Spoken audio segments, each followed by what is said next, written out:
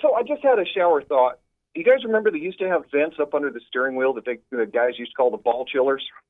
What?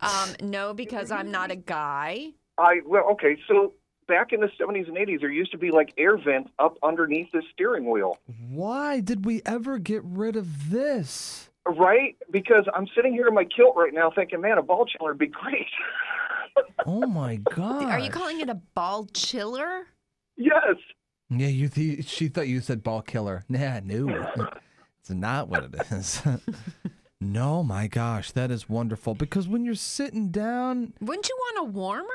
no, why would you? At the moment, I'm a little warm, so. Okay. No, So you when want you're a sitting down chiller. and you're kind of crunched up, and especially if you're driving for so long. Oh my God, you got to ventilate.